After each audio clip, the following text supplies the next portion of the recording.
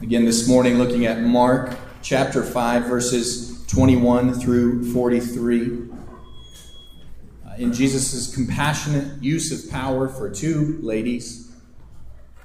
As Daniel read for us, we see Jesus coming back from the shore, or back to the shore rather, a crowd gathering about him, a father coming to him pleading, a woman interrupting his travels to this father's house, and then Jesus going to the house and raising the young girl from the dead. Maybe a story you're familiar with, maybe you're familiar with both, and now seeing them here together, sandwiched in the Gospel of Mark with the healing of the woman with the discharge of blood, how the Bible describes it, and the raising of this little girl from the dead together. This is an amazing display of Christ's power, and it is placed at a series of displays of Christ's power. If you remember the context, if you look at your handout as we're working our way through the book of Mark, we are dealing with the last of three miracles, well, four if you count these as two, miracles that Jesus does that Mark records to display his power. The entire Gospel of Mark is written for the purpose of us knowing and understanding the gospel of Jesus Christ. That Christ came to save sinners, and that he, in grace and kindness, lived a perfect life in the place of those who put their trust in him. And that he then, in that perfect life, was crucified, innocently but gruesomely destroyed by the Roman Empire, and under the grace of God, Isaiah tells us it is not just the Roman Empire, but God's hand, that it was the will of the Lord to crush him, that he might make many righteous. God had prepared and he had proclaimed that a Messiah would come to save his people, and that Messiah has come, and it is Jesus Christ, and he has shown that he is the Messiah, not in just coming and living a perfect life as an example for you, but dying that you might be saved, that your sin would be paid for. And not just dying, but rising again from the dead, declaring that he had the power to do so, that he has defeated death. And so from that day and prior to that day, there is the proclamation that the kingdom of God will save the people of God for the glory of God, and they will be with him forever. And the gospel is the recording of the time that has been fulfilled. This particular gospel written by Mark is recording that. If you look at your handout, you'll see in the very beginning of this gospel, we have Jesus' message of the gospel, and he proclaims, what ought we to do? He says, the time is fulfilled. The promises have come about. And the kingdom of God is at hand. Repent and believe the gospel. Repent. Turn from your sin and put your complete trust, your complete dependence, your complete obedience, all of your belief in the gospel, in the message of Christ, in the promise of God to send a Messiah. And then from that point, we have not just the stated fact that the gospel is being fulfilled, but the power of Christ displayed. As he taught, as he instructed, as he prepared his disciples, as he proclaimed the truth and proclaimed his power. And so we looked last week at the second of the four here of his displays of power. The first was he commanded the storm. There was a great storm. The disciples are terrified. They see what's going on. They ask Jesus, do you not care that we are dying? And Jesus immediately calms the storm. That he is sovereign in his power over all nature. After calming the storm, he, if you remember, lands in the nation of the Gerasenes, or Gentiles that live on the other side of the lake in which they're crossing, gets out of the boat, and after he is trying to rest, he had been healing and preaching all the day prior. He comes to the shore and he is immediately affronted by a demon-possessed man who is possessed in such a way that is not common even among the demon-possessed. He makes an amazing display of his power over sin and darkness. And then here this morning we see in verses 21 through 43 his power over death and disease. I just want you to consider the fact, if you had power, and when you have power, how do you display it? What do you do to display that you are the authority, that you are in charge? Throughout history, there have been many things to display that. Many nations have great parades of all of their military power. They do tests to show their military power and strength. They put it before people. They build amazing structures to display how great they are. I often think of the pyramids of Egypt to declare how great they are. And yet they would be put in there when they're dead, never to rise again.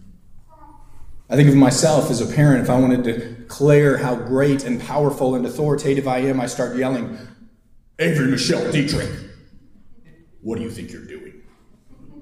Right? I got to get my dad voice on. How do you display your power? When you have authority, when you are in charge, how is it that you show, I am in control here? And consider how Christ did that. He did not come to earth to make a grand display of his military power.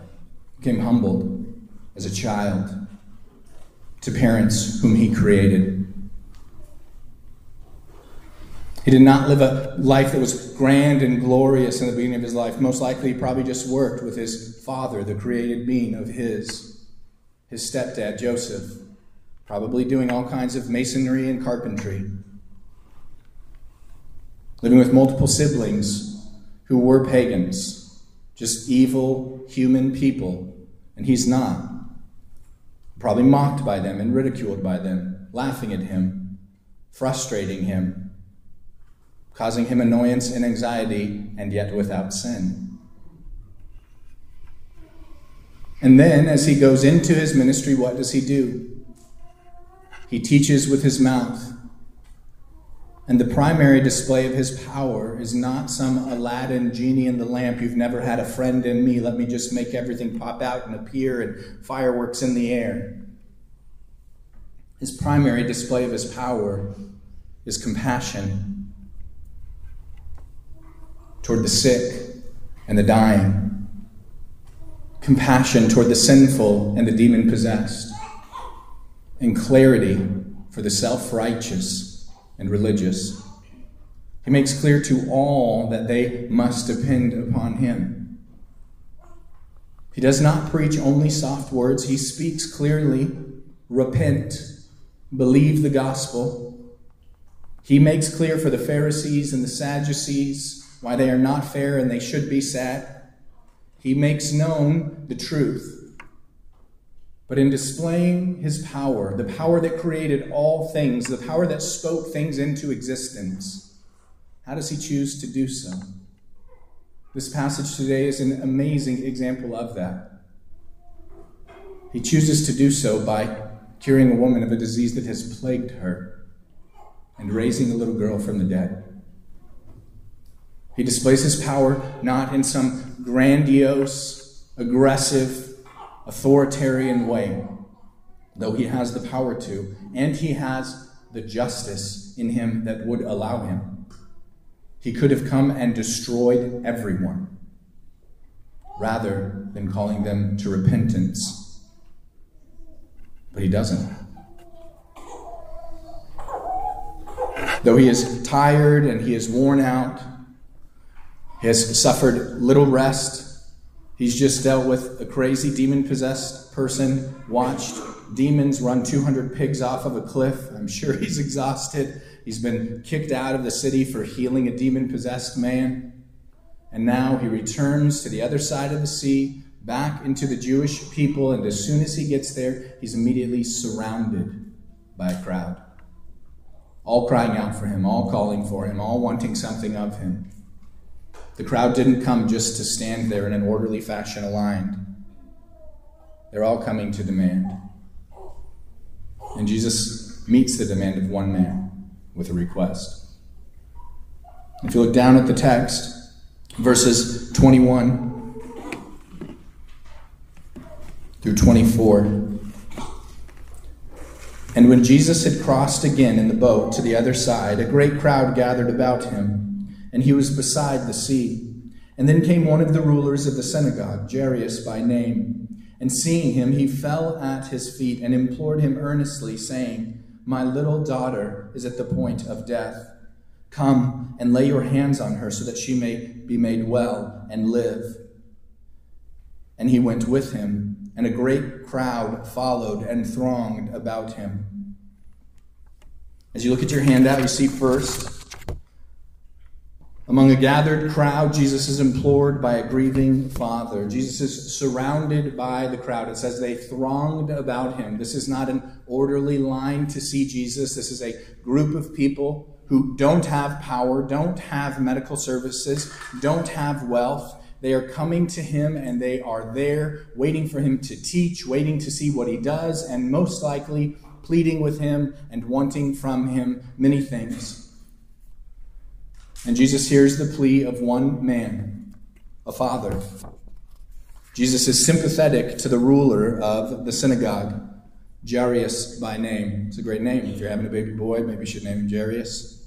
Jairus, people debate how to pronounce it, but Jairus, not commonly is given the ruler of the synagogue. It could very well be that Jairus, because of this, was saved and was a well-known man and became known, and so Mark chooses to include his name to point out this Jairus, who it is. Could be that he just remembered the name and he included it. We don't really have why, but it's not common. Jairus, a ruler of the synagogue. You might not be familiar with the name Jairus or what a synagogue is, and so it's helpful to understand, what does this mean that he's the ruler of the synagogue? The synagogue would be a Jewish place that they would gather for worship, to come together, to read scripture, to sing hymns, to pray, to be taught, and to teach. And Jairus is the ruler of that, or the overseer of the synagogue. It does not mean that he is necessarily a teacher, but he is the facilities manager.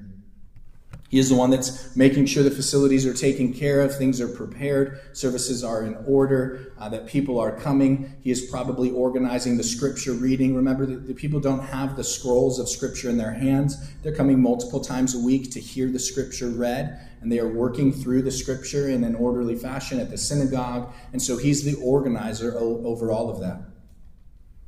The way that you would come about to that would be you're probably a man of providence, a man providence also, but prominence is the word I meant to use, that he would be someone who is well thought of by those outside, that he is organized and faithful, most likely wealthy, that he has time to organize and to do this and to make this go about. And it was often done by a plurality of men. But this one man, Jairus, is the ruler of the synagogue. And so as the people are thronging to Christ, they're thronging to Christ. Why? Well, as we've talked about many times, the crowds have different desires. They want to see what he's going to do. They want him to do something for them. They want to hear him teach, but it's just a crowd running to him. But Jairus has a desperate plea. He's not just coming to be part of the crowd, right? Why is Jairus coming? You can see it in verse 23. "My little daughter is at the point of death. Come and lay your hands on her, that she may be made well and live." Remember, Jairus is a prominent figure. He's probably wealthy. Whatever medical treatment would be allowed and whatever medicine could be accomplished and whoever could help locally, he probably has the means to do so. His wealth could make him think that nothing bad could happen. From Luke, we learn that this is his only daughter, and that she is about 12 years of age, and she's dying. His wealth, his prominence, his position in the synagogue cannot save her. Death does not care about how much money you make or how much money you lack. Let me read you a quote by J.C. Ryle I think is very helpful. He says, "Jairus probably had wealth, and the medical help and the wealth can command. Yet money could not keep death from his child. The daughters of rulers are liable to sickness, as well as the daughters of poor men. The daughters of rulers must die. It is good for us to remember this. We are too apt to forget it. We often think and talk as if the possession of riches was the great antidote to sorrow. as if money could secure for us against sickness and death. But it is the very extreme of blindness to think so. We have only looked around us to see hundreds of proofs to the contrary. Death comes to halls and to palaces, as well as to cottages, to landlords as well as tenants, to the rich as well as to the poor. It stands no ceremony. It tarries no man's leisure or convenience. It will not be kept out by locks and bars. Is it appointed for men to die once? And after that comes the judgment. All will die. But it is not common, though it was far more common in the early world, for children to die. It is not expected. It is not hoped for. It is known that all will die. But the death of a child is always heartbreaking. Because while death always reminds us death should not exist, while anyone dying reminds us this is not the way it should be, the death of a child is extreme in its reminder. Because though we know all will die, we do not assume we will die when we are young. And having only one daughter, Jairus is probably grieved beyond what we might think. This is his only little girl, as he calls her. And so he pleads with Jesus. He begs him. And Jesus willingly goes. Jesus goes with Jairus. And so as we would expect, then Jesus goes to the house to heal the little girl. But in all of the Gospels that record this story, there's an interruption in this story. While Jesus is surrounded by the crowd and he goes sympathetic to the ruler of the synagogue to heal the little girl, as Jesus shows his sympathy, as you heard and will hear again, among the surrounding crowd, he is interrupted by a suffering woman. Look with me at verses 25 through 34.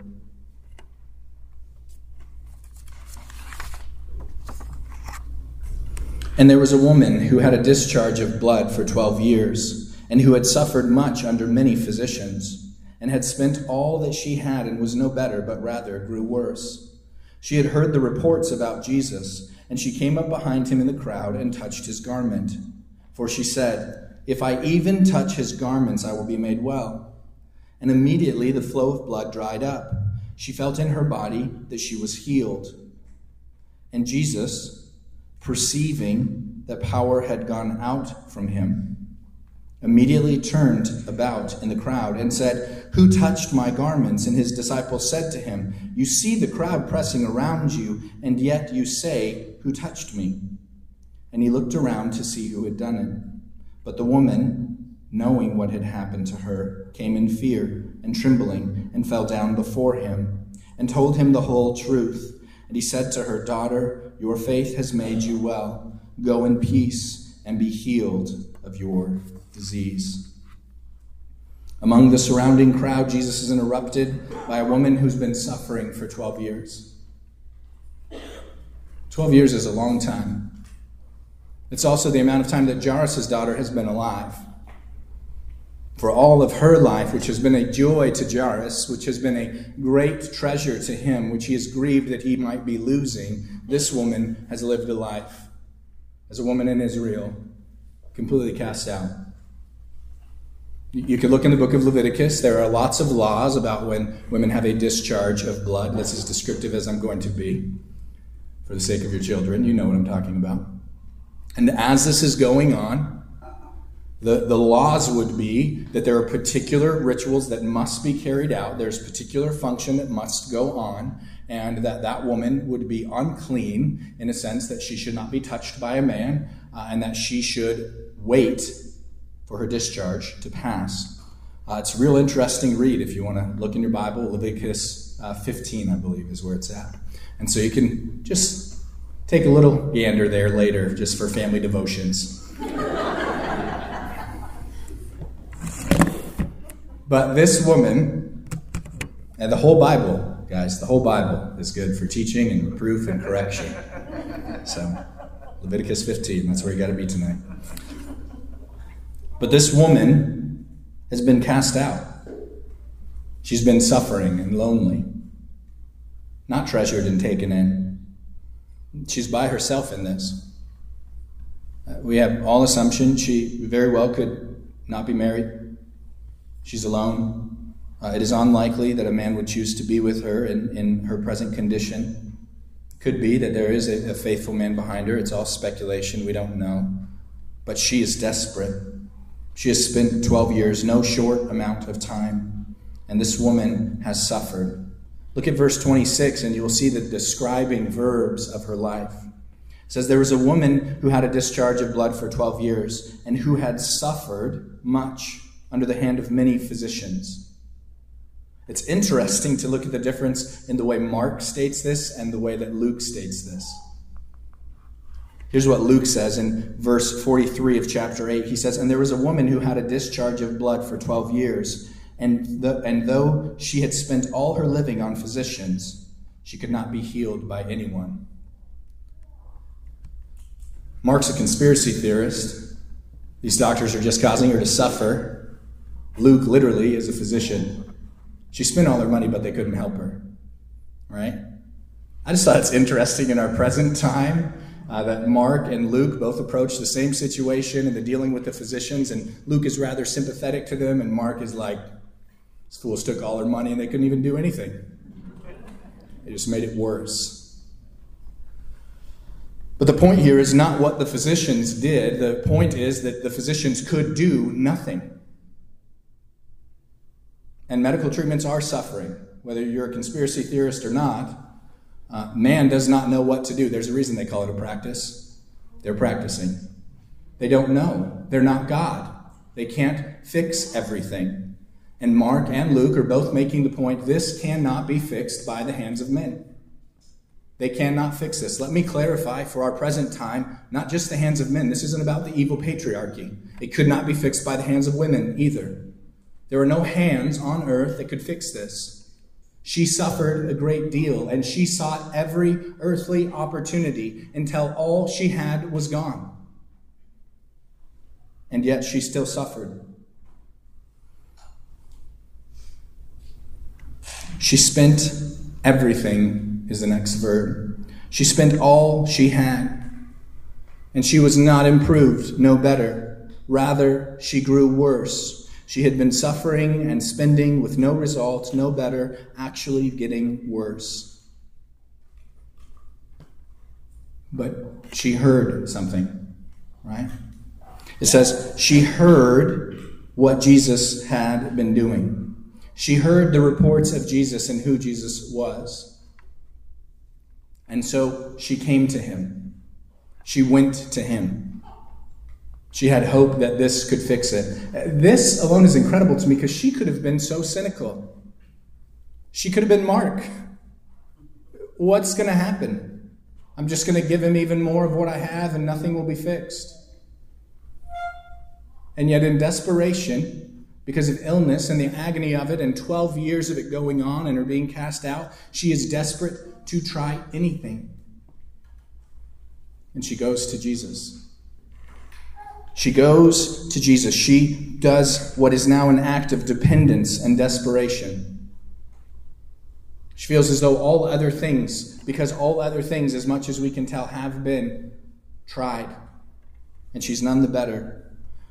Verses 27 through 29 tell us, she heard what the reports of Jesus were. She came up behind him. She touched his garment, for she said, even if I touch his garments, I will be made well. And immediately the flow of blood dried up, and she felt her body that she was healed. While she could have been callous and faithless, she somehow had enough faith, enough belief, enough dependence, enough desperation to say, I will go to Christ. I've heard what he does for other people. She did not say, well, he won't do it for me. She took what little faith she had, and she ran to Christ. And in verse 30, we see Jesus perceives what has happened. He knows what has gone on. And Mark's favorite word, immediately he turned about in the crowd and he said, who touched my garments? Luke tells us that she could not remain hidden. It says when she knew she couldn't be hidden. Because as Jesus says, who touched my garments? This is like God in the Garden of Eden going, Adam, where are you? He knows. He's not confused. He's asking for Adam. This is why when you ask your children, because you watched them steal the candy off the shelf, son, do you have a lollipop? Right? My oldest kids go, you already know the answer. So did God when he was talking to Adam and trying to make a point. Giving you an opportunity. He asks. She knows she cannot remain hidden. And so what does she do? She comes out and she tells the whole story. She lays it all out. And I think we hear this and we think, of course, that's what she would do, right? Is that what you do when you're caught? You just give enough information to get by, and you might think, why would she hide anything? Jesus has healed her. This is a woman who is unclean, who's not supposed to be near crowds. She's not supposed to touch other people of Israel. She is considered defiling in this state, and she is to stay away and be cleaned and not be there. Just like a man who would have slaughtered an animal or gone to war or other things, Israel practiced many things by the law that they were to behave in such a particular way until a particular time. And at this time, she should not have been where she was. She would be considered defiling to everyone she came in contact with. But Jesus makes a point. He cannot be defiled by your sin, your sickness. See, Jesus could have let her touch the garment and walked away in secret to be healed. She would know and he would know, but he wants to clarify for her and for the crowd what healed her. Was it a magical power in Jesus' garment? Should we search for such a garment and take it to the gynecological hospitals so that they could just touch it and be healed of any gynecological disease? Is this a magic gynecological healing robe? No. Jesus wants it to be clear. It is not the robe that healed her. It is the Christ in whom she depended, who she believed, whom she trusted. Whatever amount of faith she had, Jesus is bolstering that faith and making it clear. You have been made well. How? Because of her faith in him. The same word that is described in Jairus' belief. This is pistos, which is a Greek word that means faith, dependence, belief. We see it translated as all three in our Bibles, but it means that in every place. Faith is not just to hope something would come about.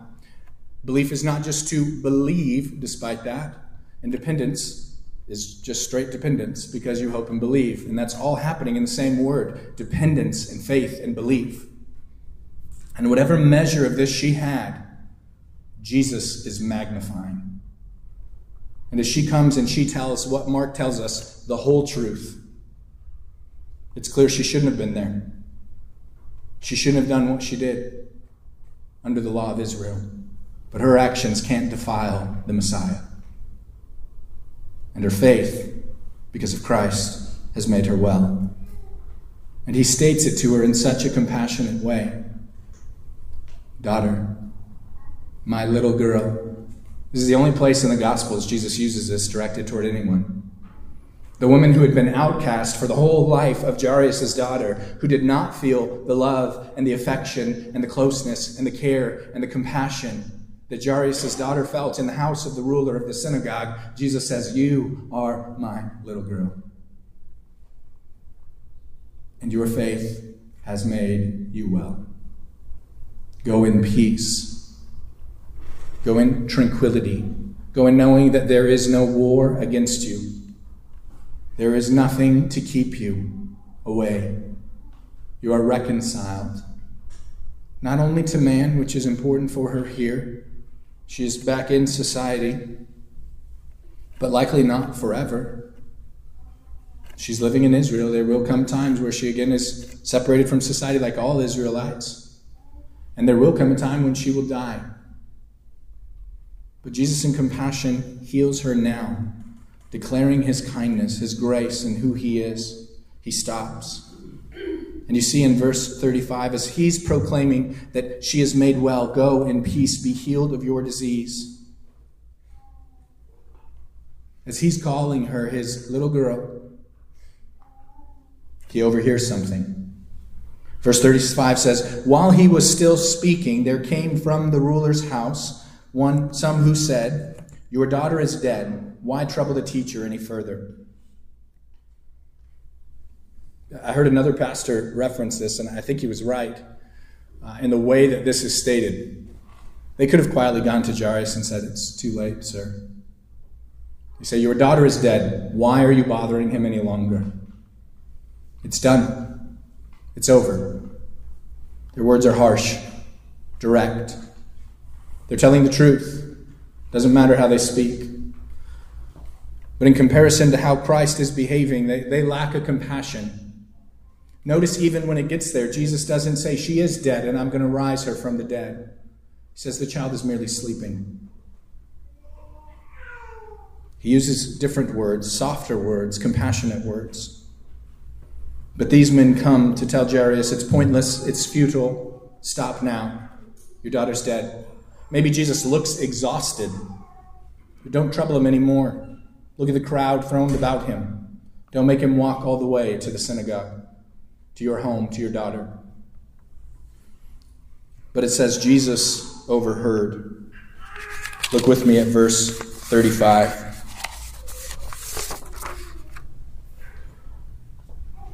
While he was still speaking, there came from the ruler's house some who said, your daughter is dead. Why trouble the teacher any further? But overhearing what they said, Jesus said to the ruler of the synagogue, do not fear, only believe. And he allowed no one to follow except Peter and James and John, the brother of James. And they came to the house of the ruler of the synagogue, and Jesus saw a commotion, people weeping and wailing loudly. And when he had entered, he said to them, why are you making a commotion and weeping? The child is not dead, but sleeping. And they laughed at him. But he put them all outside and took the child's father and mother and those who were with him and went in where the child was. And taking her by the hand, he said to her, Talitha cumi, which means, little girl, I say to you, arise.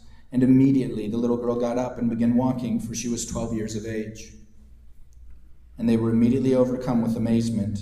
And he strictly charged them that no one should know this, and told them to give her something to eat. Apart from the crowds, Jesus is inexorable. I don't know if I said that right. I had to look it up. I was looking for an E word that meant could not be stopped. That's the one I came up with. Unstoppable was the other option, but it didn't start with an E, and I'm a slave to alliteration. Jesus cannot be stopped. He removes himself from the mocking crowds. He gets there. She is dead, and she is far beyond the point of recognizing that she is dead because they have already had from the town gathered mourners. This would be a tradition of the people of Israel that they would have people come and gather as a form of announcement. These people are professional mourners, and they are weeping and crying loudly. Maybe in compassion, they're not just good actors, but they're character actors, and they're good at being sad. I'm not here to judge. They're already dead. God has already judged them. But they are there in a display, a ceremonial display that someone has died. And Jesus comes and he declares, why are you doing this? She is not dead, but sleeping. He says it like he's a rapper. Jesus isn't a rapper, but here he is. Every time I read it, I want to break into a rap song, but I'm not a rapper either. He says that, why are you weeping? The child is not dead. She is sleeping. Just saying. If he wanted to be, he could have been. But that's not how he declared his power. Not with sick rhymes. He declared his power by telling them, depart, leave. I'm going to do something here. He tells them, go away, you are not needed here. In the truth of the power of Jesus, she is not dead. She has not gone to judgment. She is dead in all the power of man. But she will be risen because Christ is not a man alone. Fully man and fully God in all his power. He overheard the conversation, and now he goes and he declares to Jairus, if you will only, what? Put your faith, your dependence in Christ. And Jairus has just stood there, maybe frustrated. My little girl is dying, and we're here with this woman who shouldn't be here. But rather than be able to express that, and maybe Jairus is a good and humbled man, and he's thankful for what's happening, and he's encouraged in seeing that Jesus is going to be able to do. Maybe he's not a cynic. Maybe he really depends and trusts in Christ, and he's watching him heal this woman and hearing the testimony and thinking she is safe. But whatever his state was, Jesus' statement is don't fear, believe. Don't fear, depend. Don't fear, put your trust completely in me. And they go. And Jesus doesn't make a grand spectacle. He removes the crowd. While the woman and her plague in Israel is declared to all that they might know Jesus is greater than all your disease. Jesus is greater than all your illness. Jesus cannot be defiled by your sickness and your sin. Here, for Jairus and the family, it is a small, quiet, intimate, compassionate resurrection. He takes her hand and says, little girl, arise. And she rises up. There's something interesting here that I didn't think about until reading it multiple times, and as reading it multiple times, and then I had another commentator mentioned. And Jesus' first statement is, get her something to eat. Like he rose her from the dead, you couldn't put a sandwich in her stomach? Why? Because she will die again. She needs to eat. She needs to go on living. She's 12 years old. She's going to have a life. She's going to go on with that life. And at some point in that life, she will die. She will live, sustained by Christ, awaiting. This resurrection is an amazing picture of the power of Christ, a compassionate display to Jairus and the family. But this is nothing like the resurrection of Christ. What she has been given is a gift, but it is nothing like the gift of salvation. His compassion to her is just a mere picture of the compassion of Christ's resurrection. This is not the defeat of death. This is the stopping of death. He cannot be stopped. He stops death in its tracks and raises this little girl. But death is not defeated in her because she will rise again. There is no resurrection like Jesus' resurrection. All who rose from the dead because of the power and the grace of God rose to die again another day. But not Christ. And in his grace and reminder that she must be sustained, sustain her. And Jairus' little girl rises up and walks. And Mark, holding to this point, we had a spoiler, we already knew, but he says she was 12 years old. Bringing the whole story together, that she has lived a life, the amount that this woman has been removed from life. And Jesus has had compassion on them both. Not just the power, but the grace of Christ. A simple statement of his power. He was not too late because he reigns over death. Jesus didn't have to choose. Am I going to heal the woman or the little girl? He knows all things. He was not working in some middle knowledge where he's trying to make the best decision for all people. He's omniscient. He's omnipotent. It means he knows all and he has the power to do all. He was not saying, I got a time limit. I got to get there by this point to heal this little girl. He shows compassion to the woman. And the interruption of the men does not thwart him. He merely tells Jairus, believe. He raises her from the dead. See, for us, such suffering in such life is very complicated. We probably, like the woman and like Jairus, ask the questions, how can this be fixed? How can this be made right? Our suffering confuses us. We come to the conclusion that God can do nothing, he doesn't care, or God could do everything, but he just doesn't, or that I'm too dirty and filthy, and that's why I'm in this situation and I can't be cleansed. And here we see that he does care, and he can, and defilement does not keep Christ from you. So why suffer? And how can he do all of this at the same time? Well, let me help us to apply the complexity and the commitment of the power in Christ's compassion. See, as Jesus made this grand display, he is displaying something for us. He is in control of all things. He is not bound by timing. It is not that he cannot show compassion to the little girl and the woman. He can do both. And in your life, you might often feel like, how can he be here in this? He's too busy for me.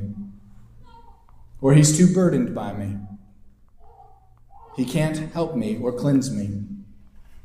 And I've put it in my notes a few times and not gotten to it. I think we need this verse. 2 Peter 2:9. Then the Lord knows how to rescue the godly from trials and to keep the unrighteous under punishment until the day of judgment.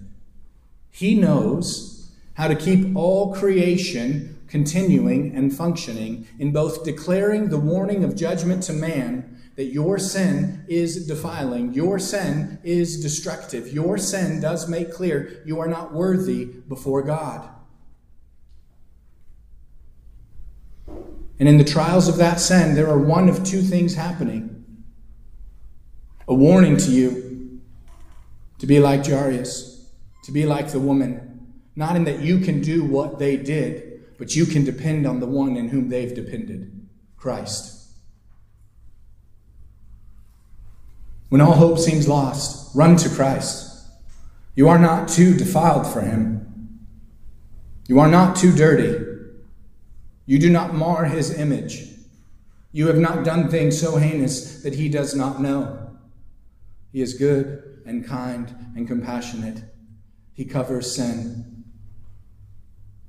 He cannot remember what you are trying to forget, in the words of U2. He does not hold his people's sin against him better than U2, the prophets. As far as the east is from the west, he has removed our transgression from us. And yet we remain in this world, suffering like everyone else. What good is it?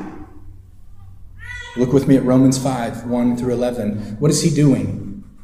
Because we think if he healed this woman, why can't he just heal me? Remember, this woman lived in this for 12 years. That's a long time.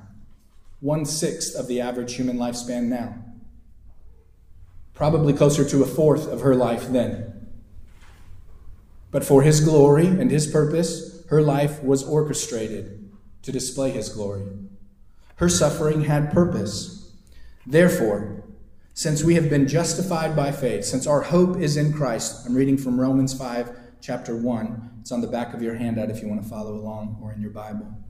Therefore, since we have been justified by faith, we have peace with God through our Lord Jesus Christ. And through him we have also obtained access by faith into the grace in which we stand. We rejoice in the hope of glory. This is for all believers. Because of Christ, you have hope in Christ. You live in Christ. You rejoice in the hope of glory. Your sin has been paid for. And not only that, not only do we have hope of future glory, but we rejoice in our suffering, knowing that suffering produces endurance, and endurance produces character, and character produces hope, and hope does not put us to shame, because God's love has been poured into our hearts through the Holy Spirit who has been given to us. He says, we rejoice in our sufferings. Why? Well, because there is something going on here. Suffering produces endurance, right? America, even the prophets of your own time know this. The idols in which you worship, like Kelly Clarkson. What doesn't kill you makes you stronger. Thank you, Kelly. Kelly understands. Suffering in this life does what? It builds endurance. The suffering of this life makes clear you can continue. Now, many are crushed by suffering and they say, I can't go on. And you could tell them, no, you shouldn't. But you could say, clearly you can. You are still here, right? It didn't kill you. It must have made you stronger. If their leg is broken, they can go on by being carried, right? There's solutions here, but they're not done. What you have suffered builds endurance. Because you suffered, you didn't die, right? We have a bumper sticker by other theologians of our time. But did you die? No. So you must be meant to go on. You can have endurance.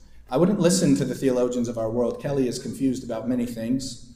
But the reality that suffering builds endurance is just fact. You suffer, you can go on, therefore you do go on. And endurance builds character.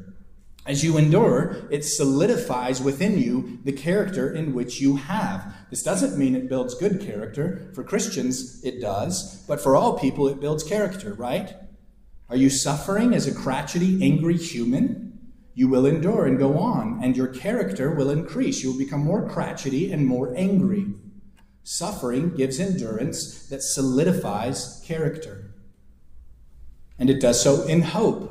What if you're a crotchety, angry human? Well, your hope is that other humans will suffer, and you move on in that hope. You continue to say that. You complain and grumble about everything. You believe the faith of our current world. Suffering does give me endurance, and it makes me more of what I am, and I hate you. But that's not the process we see happen in the believer's life. Why? Because a believer suffers and they endure in hope and they grow in Christian character. God solidifies for them, and their hope is not shameful like the hope of the world. For their hope is different. Verse 5, and hope does not put us to shame. Why? Because God's love has been poured into our hearts through the Holy Spirit, to whom he has given us. He has given us the Spirit, and in the Spirit then we have hope. And rest assured in that hope. He has given us hearts that will manifest the fruit of the Spirit, the character of God, love, joy, peace, patience, kindness, gentleness. That this will grow in you as you suffer, as you endure. The character that will be manifest is the character of the Spirit of God. Why? Because the Spirit of God has been put into you by the grace of Christ. So, Christian, you can have hope in all suffering. You're not going to become more crotchety and angry. You're going to become more humble, more joyful, more gentle, more patient, more self-controlled. This suffering has a purpose. And you say, how can I have confidence that he would do this? Well, one, he is compassionate and merciful. He does so. Look at verse 5, or rather verse 6. For while we were still weak, while we were unable, while you were like Jairus and his daughter, while you live like the woman who has been plagued by suffering, while you were weak, what did Christ do? He died for the ungodly. It says, while we were still weak, at the right time, the time has been fulfilled. Believe the gospel is at hand. Repent and believe in the gospel. At the right time in history, he came and he fulfilled and he did what he said. At the right time, he died for the ungodly. See, the Bible recognizes that you are weak. It recognizes that you are unable. It recognizes that you suffer. It recognizes that you need mercy. And both the woman and Jairus and his daughter were all in weak states and needed mercy, and Christ was compassionate. But they were in greater states than that. It is not just that they were weak, it is that they were ungodly. They did not know what to do rightly. Though they heard the law in their case, they did not know how to live out the law. They were sinners. They knew what God had said, and they were ungodly, unknowing how to live it out. And even in their attempts to live it out, what did they do? They sinned. They missed the mark. They couldn't go toward the goal. And worse, they were enemies of God. For many times in their life, they chose, I don't want to do what God says. They were rebels.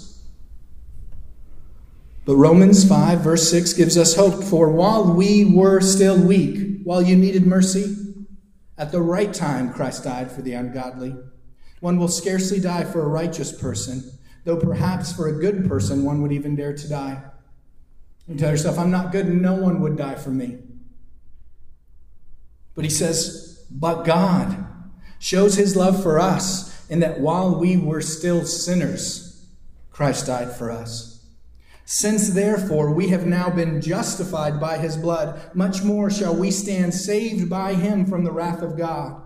For if while we were enemies, of God.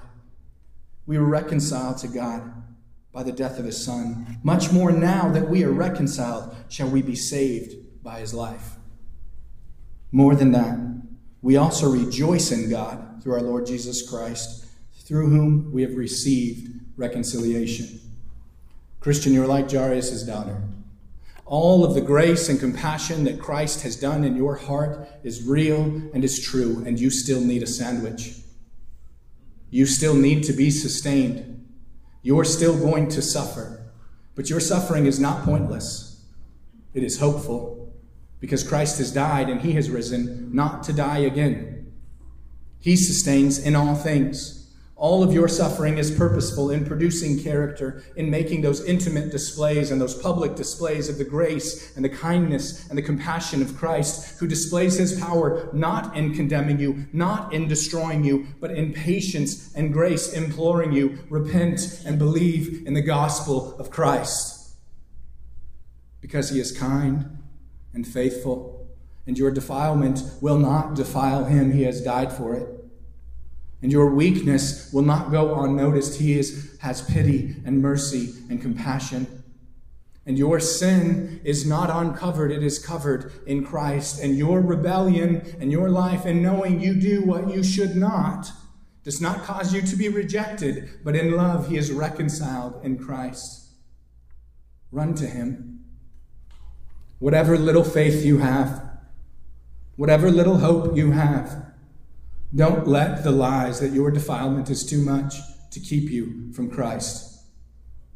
Run to him, because he saves the weak and the ungodly and the sinner and the enemy, and he reconciles.